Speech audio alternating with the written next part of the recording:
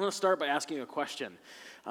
What if this holy, perfect, beautiful God, this God that we've been singing to and singing about this morning, what if you insulted him?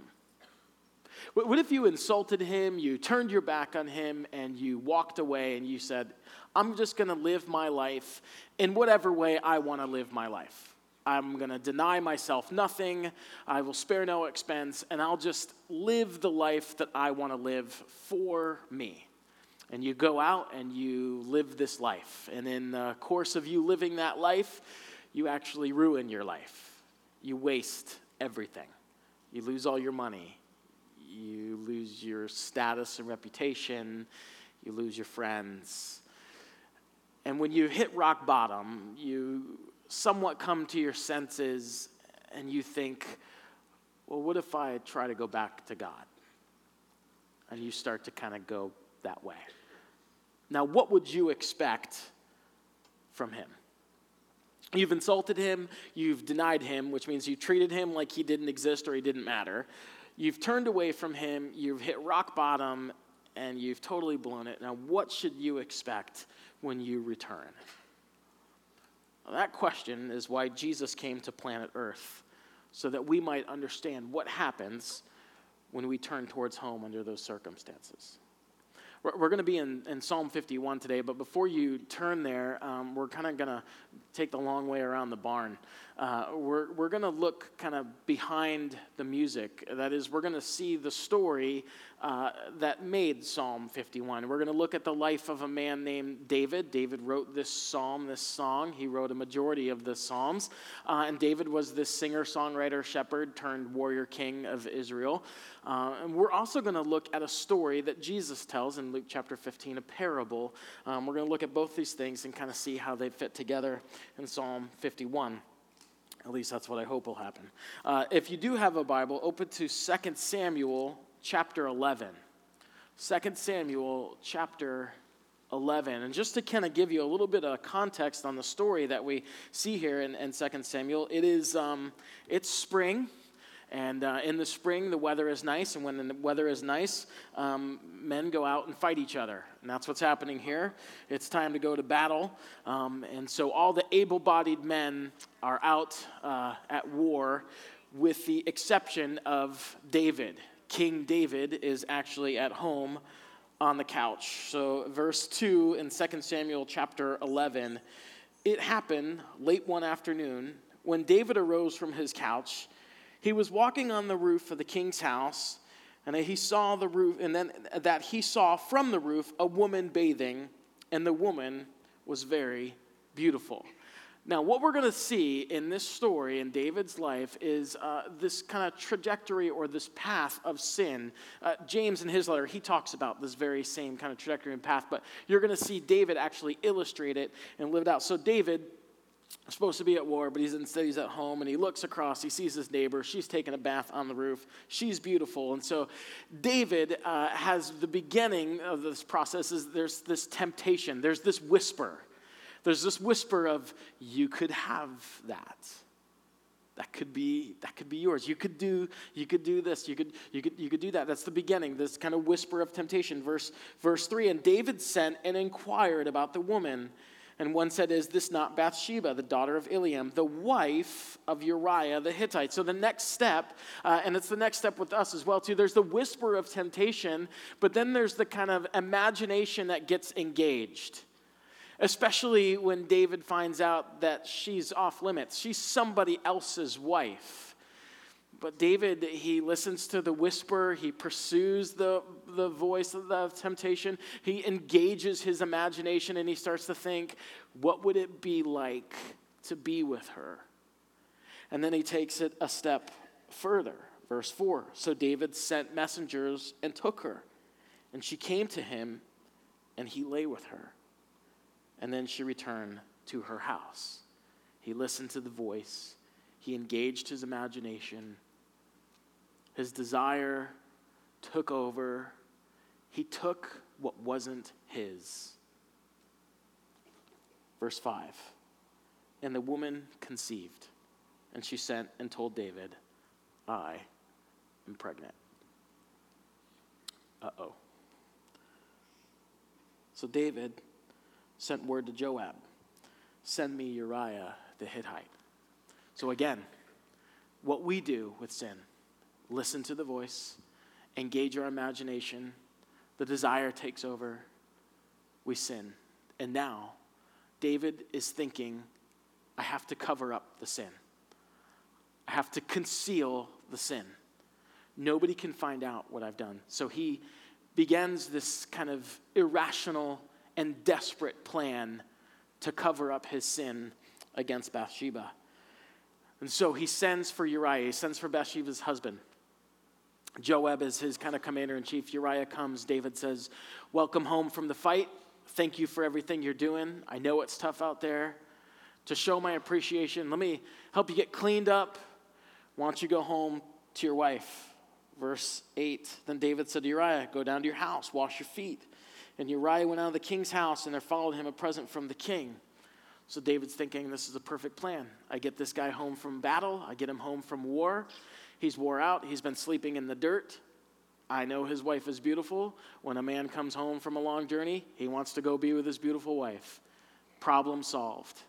But what David does not figure into the equation is that Uriah is a man of character. He's a man of integrity. Verse 9, Uriah slept at the door of the king's house with all the servants of his lord and did not go down to the house. The next morning, David finds out. His servant said, Uriah never went home last night. And David's like, what in the world? Why? I cannot figure this out.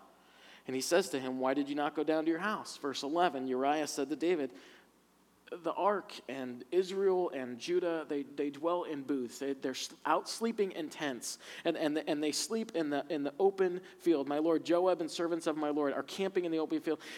Uriah says, who am I? Shall I then go to my house to eat and to drink and to lie with my wife? As you live and as your soul lives, I will not do this thing. So David wasn't counting on that. But David knows that all men are simple creatures.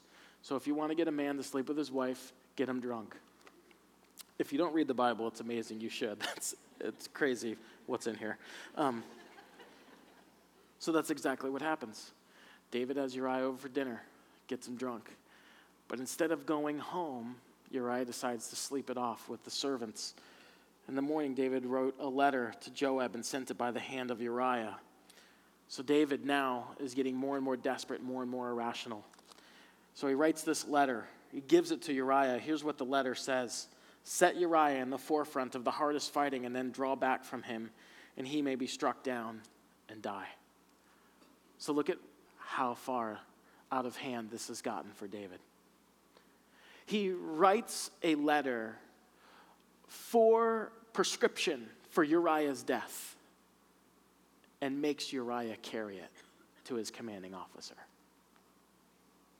And that's exactly what happens. They're in the fierce battle.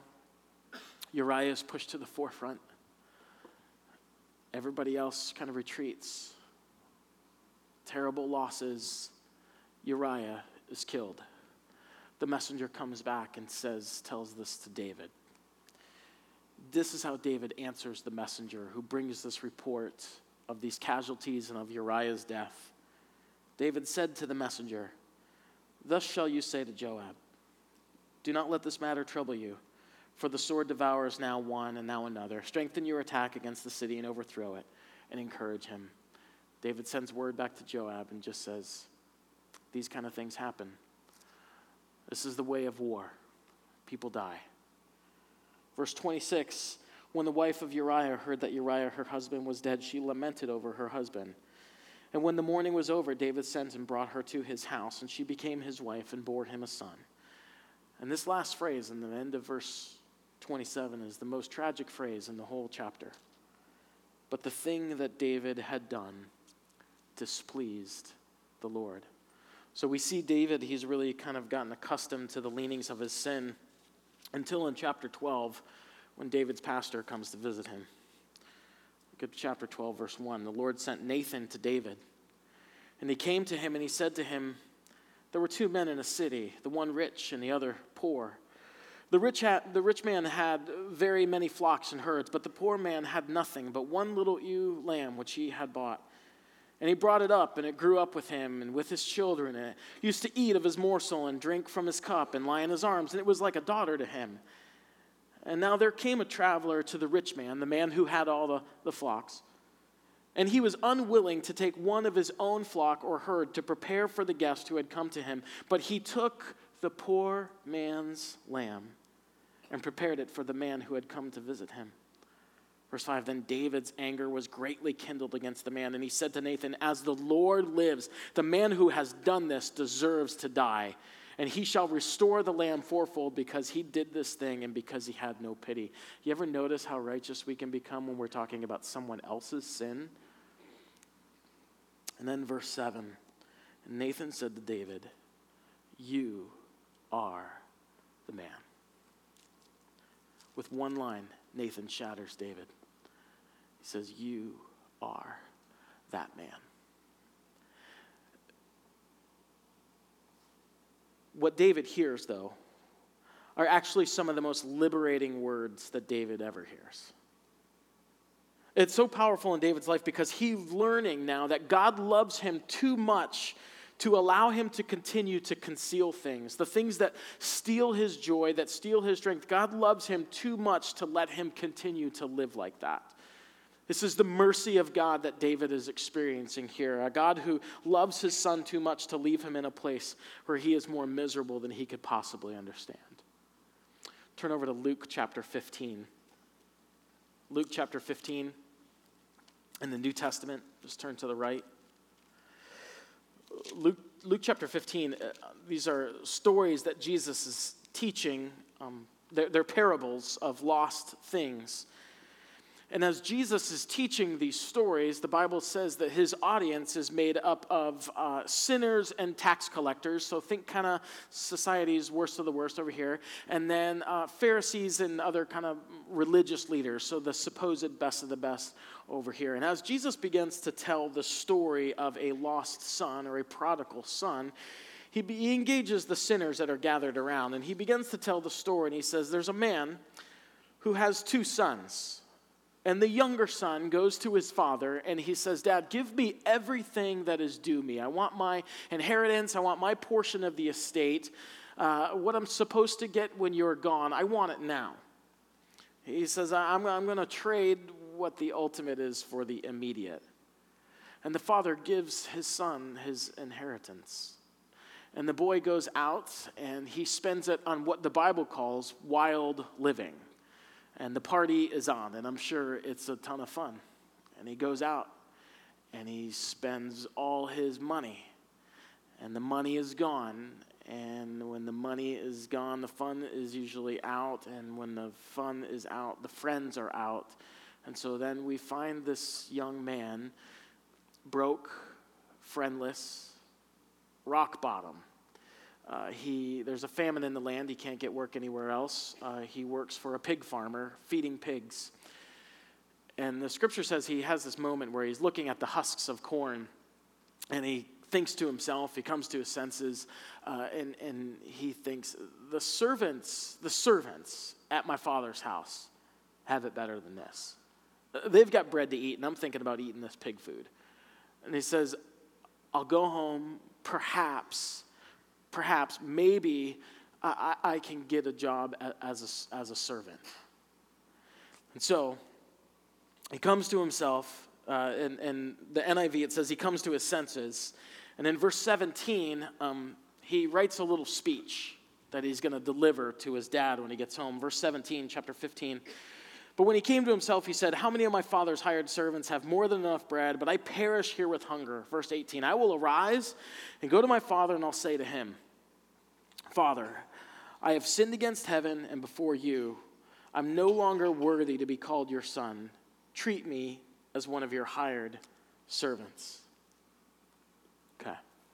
Are you in the story with these guys? Have you ever been where they are? Like what is David feeling right now? And I don't know if you probably haven't arranged to have somebody murdered, but you've been somewhere you shouldn't have been, with someone you shouldn't have been with, doing something that you shouldn't have done. And the thing that you thought was concealed, the thing that you thought was covered up, the thing that you thought would never be brought to light has been discovered. How does that feel? What is David feeling in that encounter and that interaction with Nathan? What's the prodigal look like? What's the son? What's he smell like? In that moment, is he embarrassed? Is he ashamed? Is he worried? Is he scared? Put yourself in the story with these guys. The Bible says that even though he's a wreck, he still has opportunity to think straight. And you, too, by God's grace, have an opportunity to think straight this morning. If you're here and you're listening to these stories, and maybe they're familiar, maybe you're hearing them for the very first time, and they're starting to hit kind of close to home, just look at God's grace that's all around you right now. God is allowing you to be here today on the Sunday at 11:36 in the morning. God is allowing you to hear these stories, to hear his word, be reminded of the bigger story of his mercy and his grace and his love. There's grace for you today to start thinking clearly about where you are in life. And God is saying, no matter what kind of slop, what kind of filth you've been living in, Jesus is here. He's alive. You can head home today. Let's look at what this young man starts to rehearse. The first thing he says is, Father, I have sinned. And when you turn back towards God, you're not turning back to an idea. You're not turning back to a concept or some kind of energy. It's a personal creator who has invited us to know him as Father. And that word Father is so important because that's really what was lost. The money is not that big of a deal to him, but what was lost was a relationship. We always think about the consequences of our sin, but what matters most to God is the relationship. And in our lives, we will have to deal with the consequences of our sin, and that's not easy. It's very difficult. But when you are back in the arms of your Father and you know that you are a son or a daughter, the security of that relationship lets you walk through the difficulty of the consequences of your sin. The security of your identity of knowing that you are a beloved son or daughter allows you to walk through the difficult consequences of your sin. The relationship was broken, so the first word back is Father. He wasn't planning on getting back a father. He was planning on returning to an employer, but he left his father. The next words he says is, I have sinned. Let's all say that together. I have sinned. Why is that so difficult to say? We have 3 children, Evie, Vera, and Silas. Vera is the 5-year-old in the middle, and she's amazing. She's beautiful. She's really funny. We call her a little walking sunshine. I love her to death. She also has the funkiest smelling feet of anybody I've ever met. And for whatever reason, whenever we get all in the minivan together, she decides that's the perfect time to kick her shoes off. And it's 115 degrees outside, so I can't roll the windows down. And everybody knows immediately when Vera's taking her shoes off, and we're like, Vera, and I'll say to her, why'd you take your shoes off? Put your shoes back on. We've talked about this a bunch of times. And she'll launch into, she's like, well, Evie doesn't have her shoes on. Or one time she said to me, well, remember when I was young? And I was like, you're 5. You're still young. What are you talking about? But she just kind of comes up with all these excuses on why she had to do what I asked her not to do. We are the same way.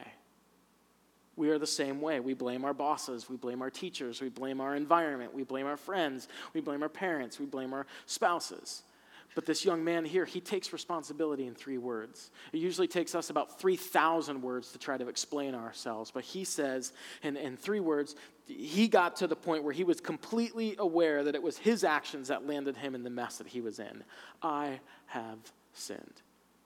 Next, he says, against heaven and against you. He's revealing something very important to us. We don't ever just sin against someone. There aren't any victimless sins. All sin is against God and against all of heaven. Repentance is full repentance when we realize that we've offended a holy God. He says, I'm no longer worthy to be called your son. So track with what he's saying here, because he has the right thoughts. He says, Father. He recognizes that there's a relationship that's been interrupted. He says, I've sinned. He's taking responsibility. He says, I'm no longer worthy. And he's right. Sin makes us unworthy. And his speech basically was, I'm in trouble. You're my only hope. I've sinned against heaven. I've sinned against you. Here's where he gets a little sideways. Verse 19, I'm no longer worthy to be called your son. Treat me as one of your hired servants. he does what we so often do. He starts to tell the Father how to respond to him when he comes home. He was right about being unworthy, but he says, I just want to be a hired servant. So he just assumes I'm just going to be a hired servant. But the Father has a different plan. Okay, turn to Psalm 51. Finally made it there. Psalm 51, now this is a song, a prayer that David writes. The Bible says he writes it to choir master, so this was a song to be sung in a corporate gathering. And he writes this after his encounter with Nathan. And this is one of my favorite psalms. I love this because I think it gives us such a clear picture of what it looks like to have a heart that is arrested by God. He says in verse 1 of Psalm 51, "Have mercy on me, O God, according to your steadfast love, according to your abundant mercy, blot out my transgressions." Now, David gets right to the point. He appeals to the mercy of God without reminding God about all the great things that David has done. He doesn't start off by saying, God, remember that thing with me and Goliath. Remember the anointing. Remember like all these things that I've done. He gets right to the point, appealing to the mercy of God. Verse 2.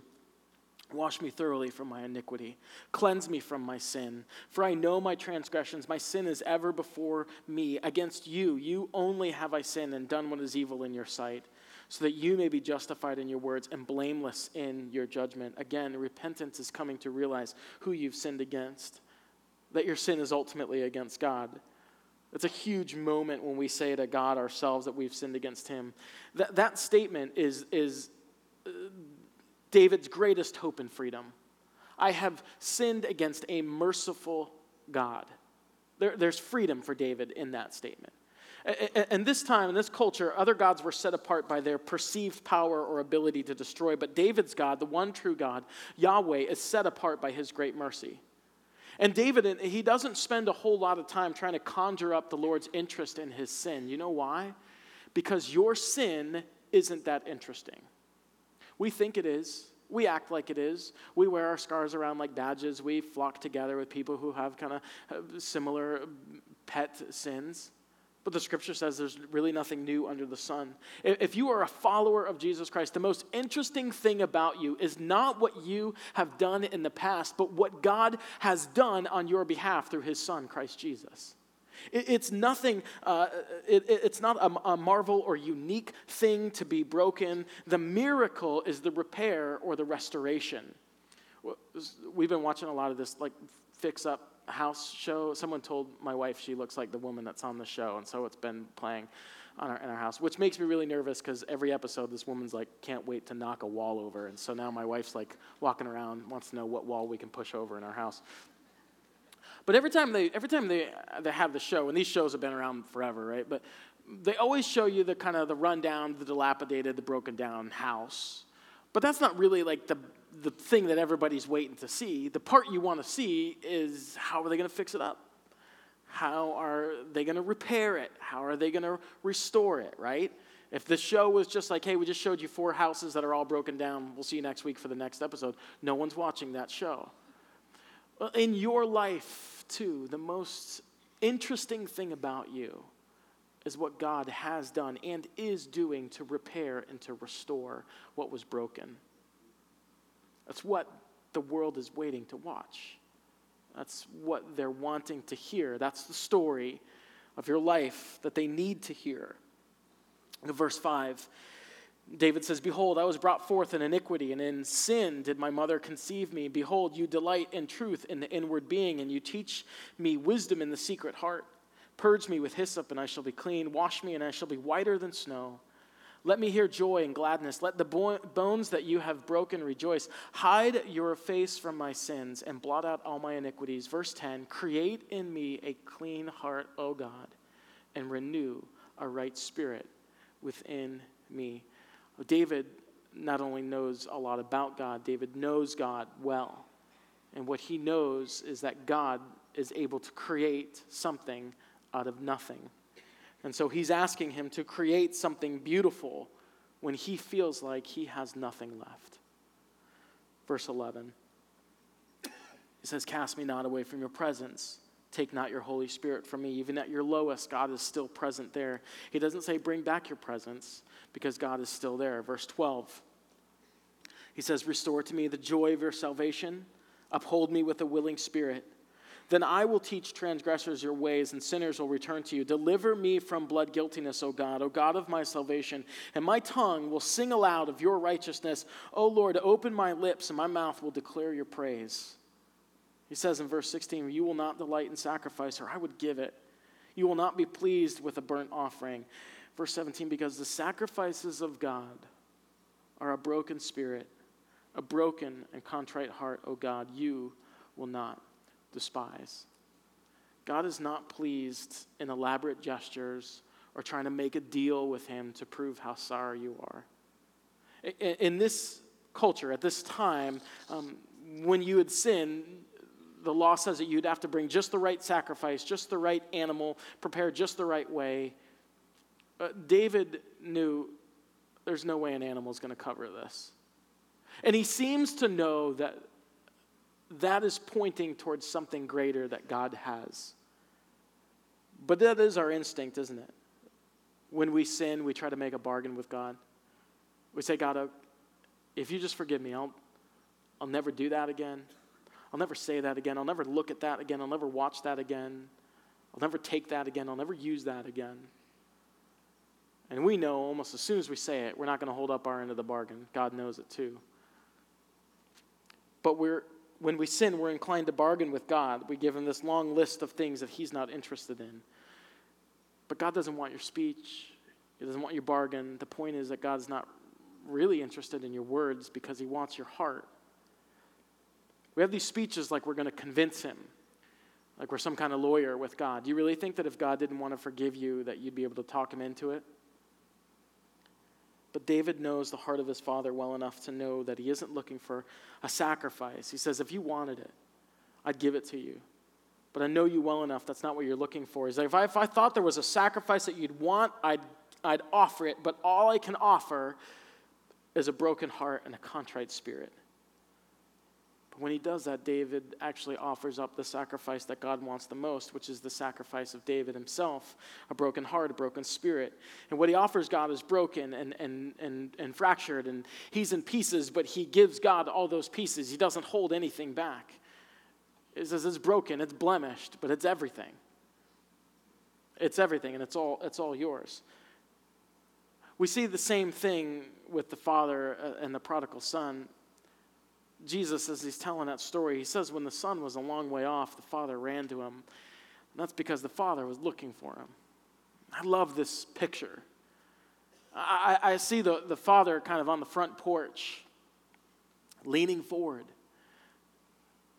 hands up, blocking out the sun, peering over the horizon, just waiting to see the silhouette of his son coming towards him, that same silhouette that he saw walking away from him. And every day, day in and day out, he's staring, watching, waiting for his son to come home.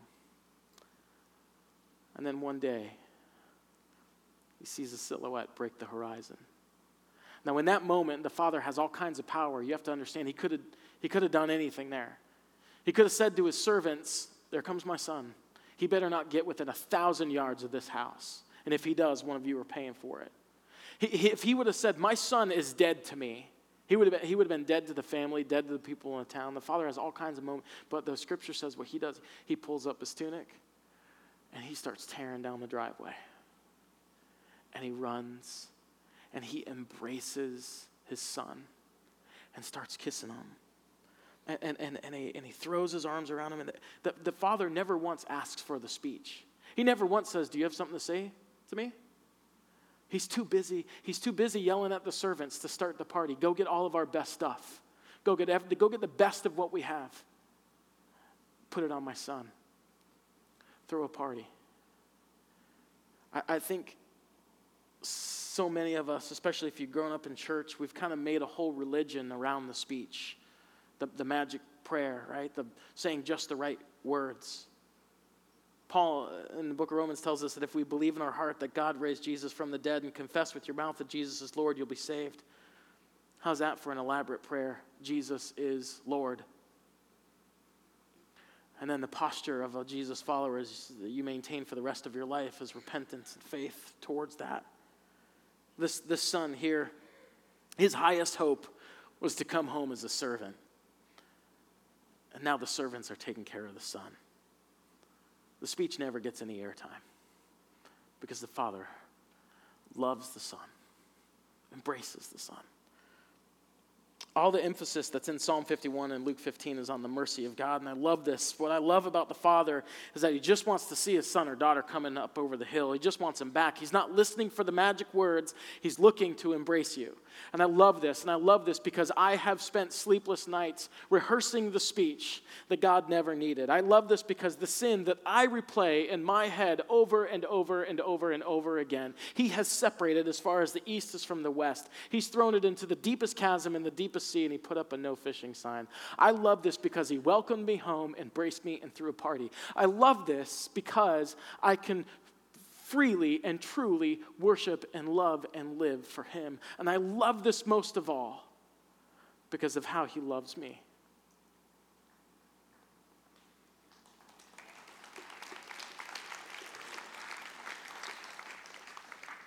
I try to end messages with giving you something to do, but it's kind of a challenge with this topic because we put so much work into what we do in this area. But this message does lead to a response. There's two things I think that we do here. The first is if God by his Spirit and by his kindness is leading you to confess sin and to repent, now is the time to do that. 1 John 1, 5-9 says, "This is the message that we have heard from him and declare to you. God is light. In him there is no darkness at all.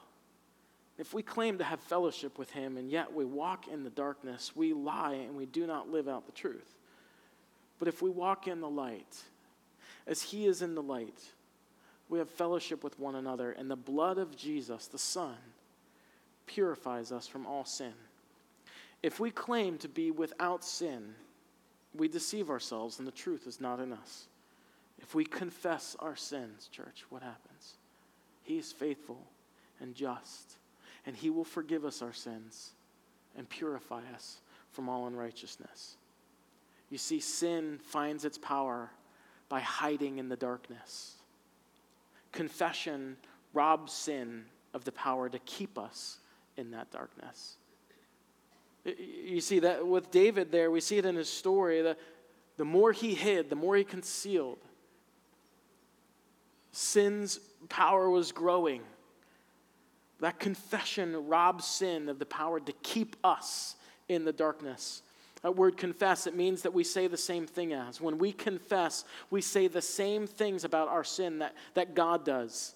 We agree with God that our sin violates his law, that it is an offense against him, that it interrupts our fellowship with him, that it is a lie, that it's meant to steal and kill and destroy. And finally, when we confess, we agree and we declare that the penalty, the payment for our sin was totally and completely satisfied and paid for in full by the death of his Son, Jesus. This same Jesus who today is at the right hand of God the Father making intercession for his children, whose life, whose death, whose resurrection is our promise and our security that we can never be separated from the love of the Father. And so if anybody is here today and you just want to say, I just have to confess that I'm in a ton of trouble and I want to go home. That I ended up so far from home, that I ended up so far from freedom. I just want to be with my Heavenly Father. And the only thing that I can bring home is a broken heart, a broken spirit over my sin. And the only thing I'm counting on is his mercy.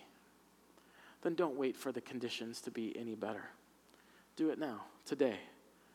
What do you need to confess? The second response is, we see it in Psalm 51, verses 14 and 15. "Deliver me from my guilt, O God of my salvation, and my tongue will sing aloud of your righteousness.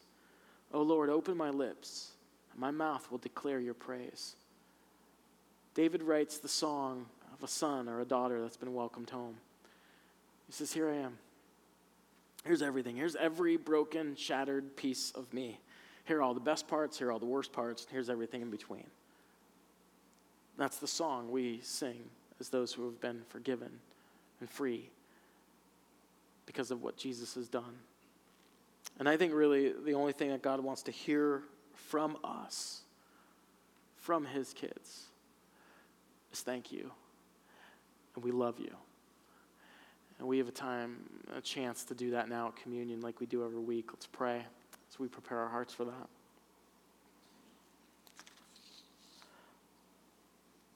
Father God, we love you this morning. God, we thank you for the scriptures. God, I thank you for this account of David. God, I thank you for the parable that Jesus shares. God, I thank you for the honesty that's in them. God, I thank you for the vulnerability that's in them. God, I think of what David writes in Psalm 51, and we just see this heart that is broken before you. And God, I pray for me for those things. God, I pray for us for those things. God, I pray that even now, by your kindness, God, we would be moved to confess our sin, God, to turn from it and to turn to you, God, knowing that you are a Father who welcomes the prodigal home. God, I just pray that, God, now as we go to this time of communion, God, we would remember, we would celebrate Jesus, what he has done to make all of this possible. It's in his name we pray. Amen.